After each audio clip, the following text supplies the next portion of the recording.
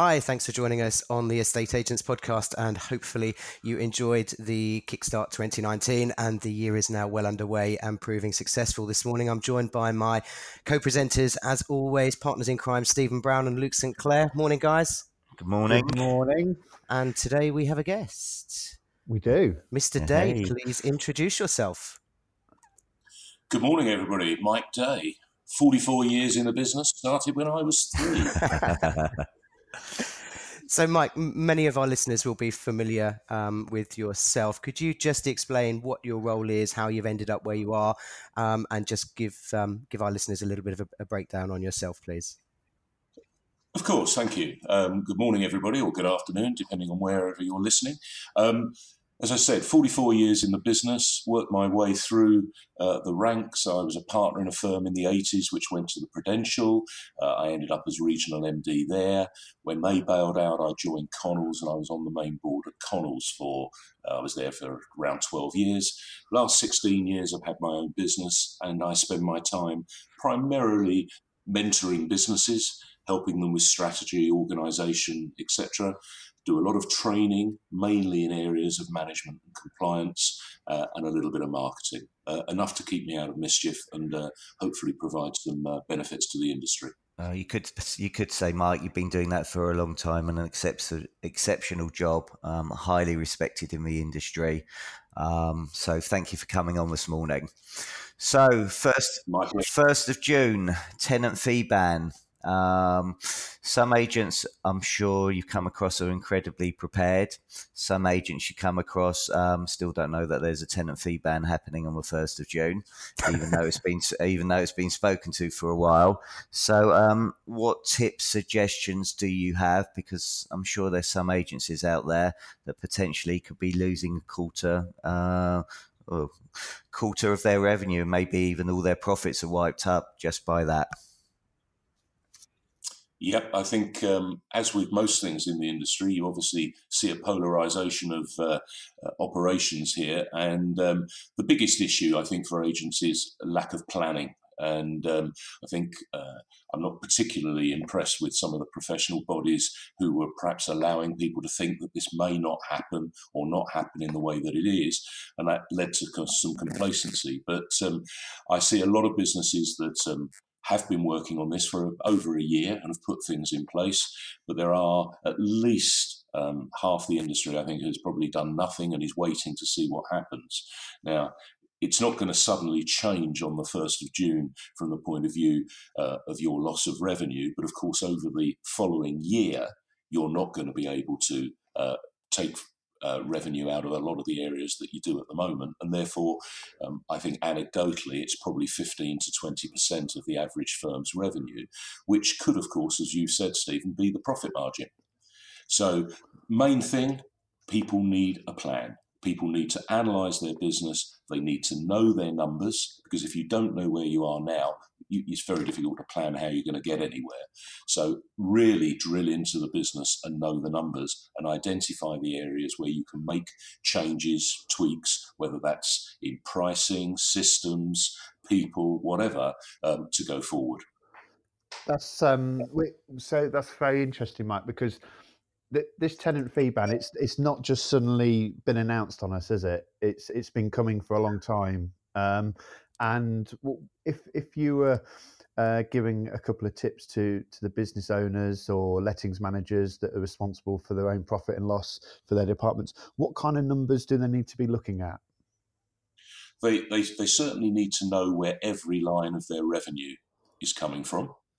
They need to understand their business. I'll give you an example. A lot of letting agents say to me, we're doing 10 or 20 lets a month or something, and they feel quite comfortable with whatever their figure is. So they know how many instructions they're getting. They know how many lets they're doing. But actually, if you break that down, what they're often talking about is relets. So they say they're doing 20 lets a month, but the reality is that's 20 properties they're just churning because they've come up, a tenant has vacated and they've relet it. Now that's fine, and you need to do that, of course, but it means you're not adding any new business. So a lot of our businesses aren't actually breaking their business down to the next stage and seeing where they can apply some pressure points and some action to bring about a change. And so you've seen this quite common, that there are a lot of agents out there that simply don't know their numbers. Not to the degree that they should do.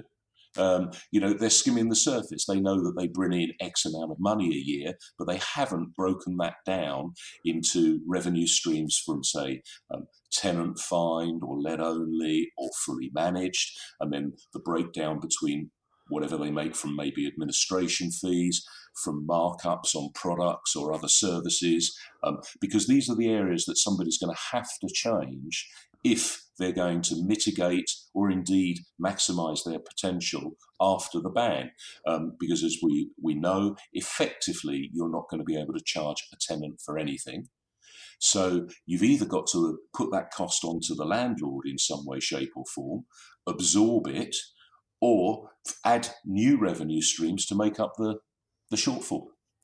Absolutely. And I think it would probably be quite eye-opening for a lot of businesses out there when they start looking at their numbers, but also then realising the potential that they've had for the past year, 2 years, 3 years, 5 years, and all of that lost revenue. But also, what are you actually providing to your landlords? So every time a landlord asks you to do something, is that actually within your terms of conditions? So all of a sudden, are you suddenly doing all these extra free bits where you could actually be charging for them? So are you doing more inspections than you should be? Are you suddenly running around getting keys cut? That all takes time, and there's a cost associated to the business. And we've done a review of that in the past 18 months, and it's amazing what all of a sudden you think, gosh, we're doing all of this, but we've not been charging any extra for it. So we started off at this service level. We're now offering this service, and it's offering a good service, but ultimately someone has to pay for that, and also communicating that with your colleagues, because quite often they're quite happy to we'll do that, and it's communicating with them where the boundaries are. So if you bring in tiers of service, or you say, we just simply don't do this, or we do it, but there's a charge associated with it. Absolutely. I think it's crucial that an agent's services match their fees, or rather their fees match their services. So, for example, on property management, you might get a quote for a piece of work or something. The landlord says, oh, can you get another quote? You get another quote. You've saved them a tenner, but it's cost you an hour and a half of time to save the landlord a tenner. Yeah.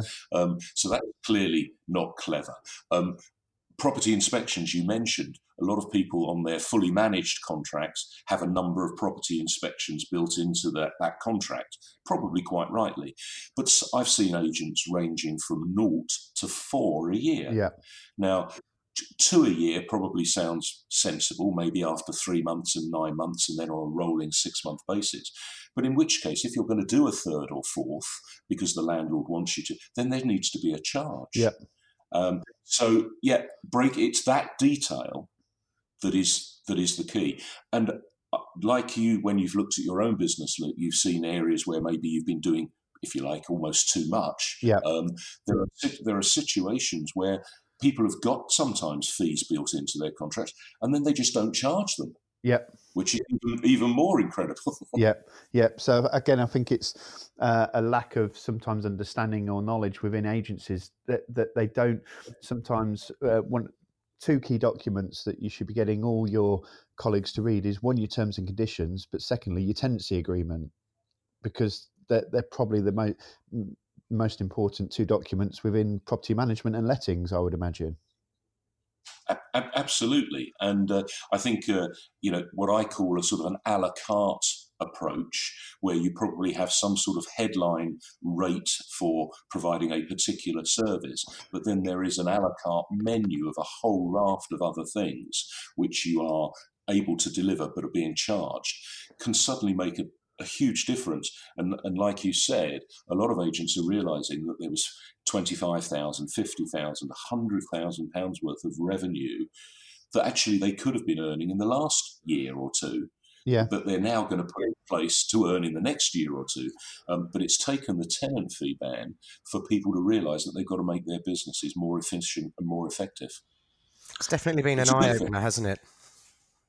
It's a good thing from the point of view of making people look at their businesses And I mean, I've had some clients, we've done some fairly, major changes. So, for example, I've got a client who no longer does tenant find. They do collect and they do fully managed. Now, this obviously has the advantage of locking the customer into them for the longer term and all of that, which is great. But what it's done is they've moved all of their fees onto what I call the drip. They're taking their fees on a monthly basis, rolling monthly basis, rather than a lumpy fee up front on a tenant find. Now, we had to work out the cash flow implications because, of course, it meant there was an immediate drop in income. But what they got was an additional 2% on all of their fees. And we started that 15 months ago. So as they enter 2019, they've actually recouped all of that lost lumpy cash flow, and they're actually rolling ahead around about 20% higher than they were before. So they're well ahead of the game. And it's about being ahead of the curve, isn't it? And what I just wanted to ask, obviously yourself and also Stephen and Luke, what are businesses putting in place to compensate for the tenant fee ban? Obviously, that's one example. Luke, any others?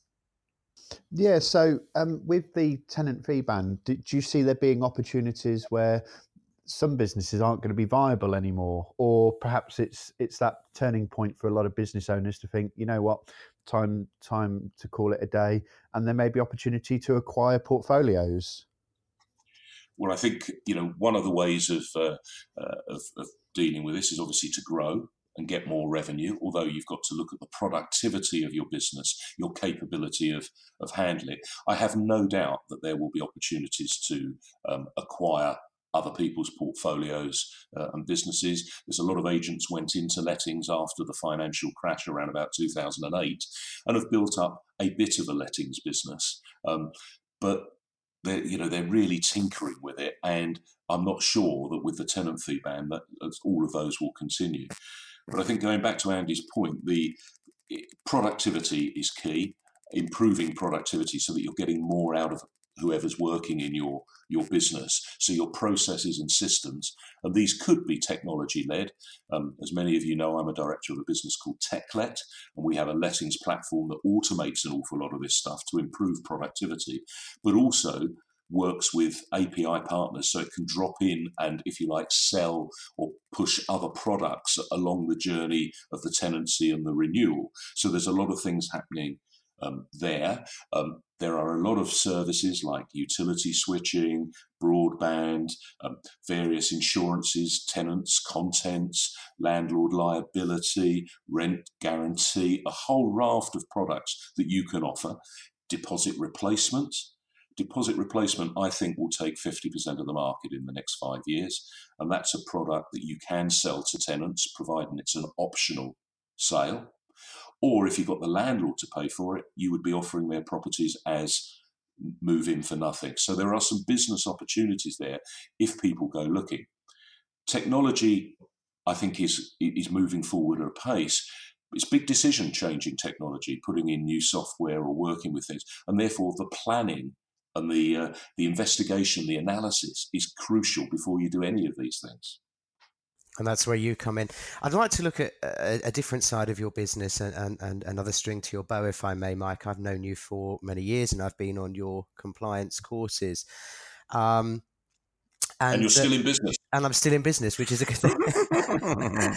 So I'm really interested because there's been a huge discussion, I think it's fair to say, Luke and Stephen, in our group recently when a question was asked between our mastermind group about consumer protection from unfair trading regulations. And I know that's a key topic for yourself. Yep. And it's a bit of a morbid one to start the day with, but it's around death. And so the question was, if a client has committed suicide or taken their life basically in the property, do you have to disclose it to potential purchasers? My view on that was that it could alter their transactional thought-making process and therefore it should be disclosed. And there were others in the group that said it's just a death. Then that question evolved into what about if it incorporated or there was some form of serious crime or whether it was a death of natural causes? Okay. Every training course I've run, and I've probably had, 1,500 people or something through consumer protection training in the last couple of years, this particular question comes up. And like all legislation, it's not 100% black and white. There are shades of grey. Not sure if there's 50, but there's certainly quite a lot. And the death question, if it doesn't crop up as a question, I actually always raise it. And the general view, the view that I would take is the view of the ombudsman. Because, of course, if you end up in a dispute with a customer, client, the chances are, if you don't resolve it, it's going to end up with the ombudsman. So if you take the ombudsman's view, you know what the position is. And the ombudsman's view is very clear. If in doubt, basically disclose. My view on the death question is, if that is the reason why the property is coming to the market for sale or rent, because, of course, these regulations do cover both sales and lettings, unlike some of the other regulations. If it is the reason why the property is coming to the market, so it's a probate sale, for example, then it should be revealed. If you're selling a 15th century cottage, there could have been 20 people dying in that over the last 400 or 500 years. You're not going to know, and it's irrelevant. It will crop up because it will come out in the inquiries. It will come out in pre-contract inquiries. Therefore, your purchaser in a sales situation is going to find out anyway. So why not reveal early and head it off at the pass? If they're not going to go ahead, well, at least you don't go ahead right at the beginning rather than end up with an abort some way down the path when you've annoyed everybody. Thank you for that. Mike, I go into a lot of companies as well, similar to you, and compliance is a big issue with the majority of agents. What and where do you see the main issues that agent lack compliance and need a little bit of guidance from your point of view? Well, I think the ones that scare people are the ones where it's going to cost them money, either in terms of fines or in terms of compensation payments. And we'll touch on money laundering in just a second.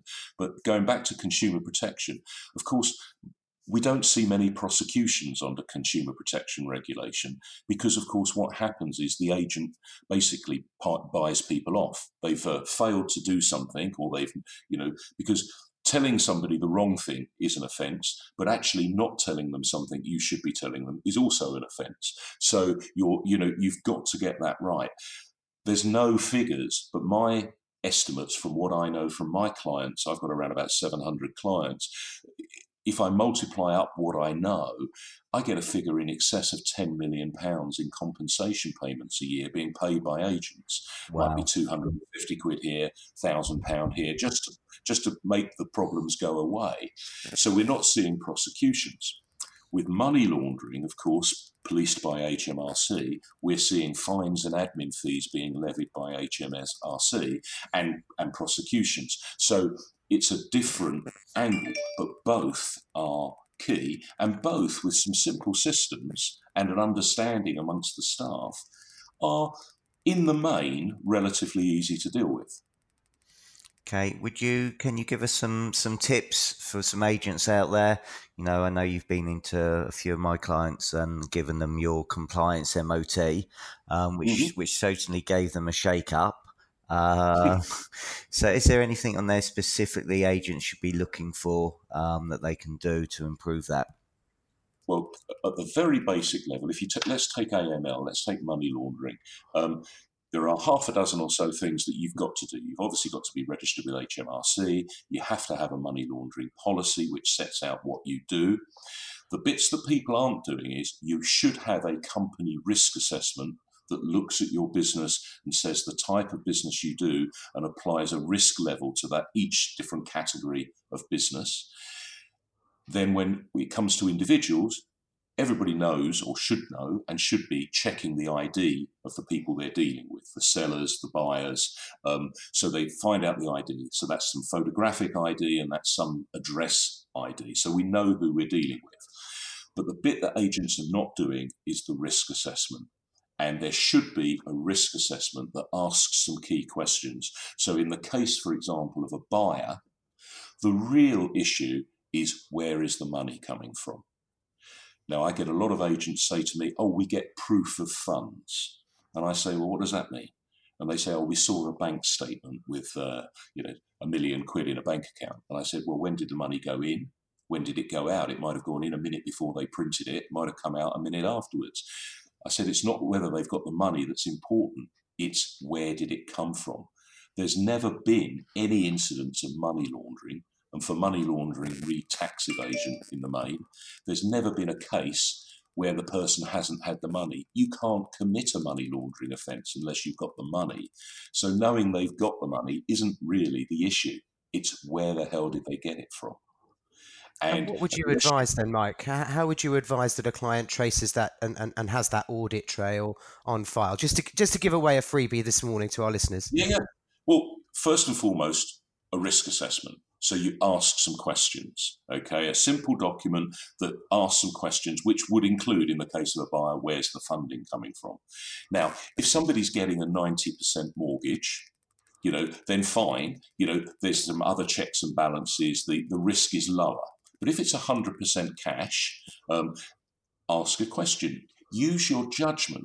You can obviously dig and ask for more evidence, depending on whether or not you feel you're getting the right answers. But if you, for example, you're selling a property to a guy who is, I don't know, the chairman of Barclays Bank. Now, he's probably a politically exposed person. We'll talk about those in a moment. But nevertheless, he earns £5 million a year, and he tells you he's saved up £1 million in cash over the last 10 years. That's probably quite realistic. But if the guy comes in who, with respect, sweeps the roads outside your office and tells you he's saved £1 million from his salary in the last 5 years, it probably isn't. So we have to use a bit of common sense, but the key is to document it. HMRC might disagree with your outcome, but you will get clobbered if you haven't shown and demonstrated that you've been through a process. That's great. And you mentioned politically exposed person. Sorry, Luke, cutting in there. Politically exposed person. What's a PEP, Michael? A politically exposed person, and the only way you can do these checks, PEPs and sanctions, it's known as, is to use one of the online, or the best way of doing it is to use one of the online AML ID check providers. Now, I would still personally take documents. I would still like to see a passport and these sort of documents. So I had those physical elements. But PEPs and sanctions, the online providers, their databases are kept up to date pretty much in real time. And a PEP is a politically exposed person. So this is somebody who is perhaps working for maybe a foreign government or something similar like that. Or it could be a high-ranking official, as I indicated, in, for example, a banking group or whatever. And they are potentially at greater risk, or their associates as well, at greater risk of perhaps blackmail and being involved in this type of activity. And then you've got sanctions, which could be individuals who've had some sort of track record of it could be misdemeanors or whatever, or people where perhaps the funding is coming from countries that are on the sanctions list. So the sort of person, we all know about the stuff that comes out of places like Nigeria and China and Russia. I still get 10 emails a day from people telling me that they're the widow of the ambassador to somewhere or other who's got 20 and I keep answering, but I've never seen the money. But so there are certain countries in the world that on the sanctions list where there's a higher risk. And the whole thing about money laundering compliance is it's risk-based. And therefore, some transactions are very low risk. Some transactions, particularly if it involves, perhaps money coming in from overseas and people that you haven't met, and all of these things obviously increase the risk. Your approach to it should increase and be more vigilant and diligent the higher the risk. And that's why you need to have a process that does that, so that you can demonstrate that because you identified one situation as being different to another, you went an extra step or whatever in finding out and satisfying yourself that the deal was reasonable. So on that, and not wanting to scare any of our listeners, because like Andy, we've put our team through your CPR course, a money laundering course, and there can be quite severe penalties, which should act as the deterrent to make sure you get your house in order. So what are the penalties out there and consequences? Because it's not just monetary value, is it? What's out there for business owners and people involved in the business as a consequence of not being compliant? Well, let me, blatant plug here, but let me tell you, all of the downsides are far more expensive than coming on one of my training courses. The downsides on the AML, fines are unlimited, so that's quite a big number. Wow. And there have been fines in excess of £200,000. So for most businesses, that would be pretty painful. Yeah, well, Okay, I know we had one business in Leicester, for example. Fortunately, not ours, but one business in Leicester that was fined for non-compliance of money laundering, and it wasn't because they'd found someone that had been laundering money, but it was because they didn't have the policies in place. Correct. Failure. Nearly all of the fines, actually, I'm not aware of any case where an agent has actually been actively engaged in money laundering, but there have been lots of cases where the agent hasn't had robust enough processes and systems.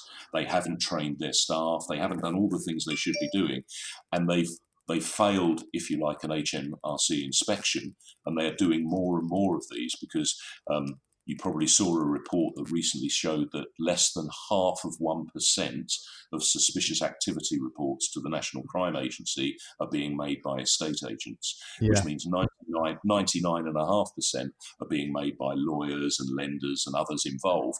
Well, that's just unbelievable to think that estate agents are so low down that list. Particularly, I think we're at the catalyst stage of the transaction. We usually get involved before some of these other organisations, and so HMRC are really stepping up their attention. They've got a campaign called Flag It Up at the moment. They're really stepping up their game in terms of crawling all over estate agents. So it's not so much a question of whether you'll get a visit; it's when you'll get a visit. Nothing to be. I think you need to certainly be conscious of the Colombian buyer with a twitchy nose and a suitcase full of cash. That's the one. Off over his shoulder. No, but most of these things, seriously, people think of money laundering, they think of terrorism, they think of big crime and whatever, and there is an element of that. What we're mainly talking about is tax evasion. We're talking about the guy who's, siphoning some money off here or there to avoid paying some form of taxation on it. And that's clearly, let's be honest, I shouldn't think there's many of your listeners who haven't paid somebody cash for a little job around their house. That, of course, is breaking the law. It's a black market. It's somebody is evading paying their VAT or tax or whatever. Now, you multiply that up on the scale with property, and it's a real issue. Thanks, Mike. And I think the big learning for our listeners, and certainly the reminder for me, is that as you believe the risk increases, that's when your level of investigation and risk assessment should increase as well. I think that's been really valuable. So thank you. And ongoing as well. So it's a lot of agents are treating this as a hit when they put a property on the market or they introduce a buyer or a tenant, and they do their AML ID checks at that point and they go tick and put it in the file. But things change. Other information happens during a transaction, and things like the buyer decides to change his solicitors halfway through the transaction. That should be a big warning bell as to why, and one should go back and have another look at it and make sure something hasn't developed that is untoward. So it's meant to be a living, breathing situation, not a one-hit wonder.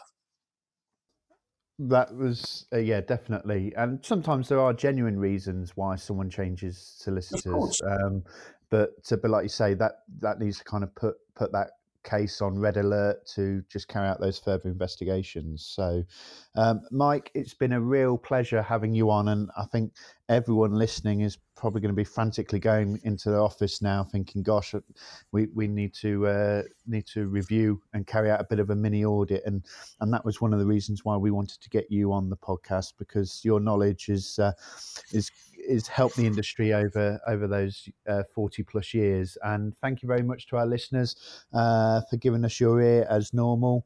It's been a real pleasure. If you would like to find out more information about the podcast, head over to eapodcast.co.uk or check us out on the Facebook page.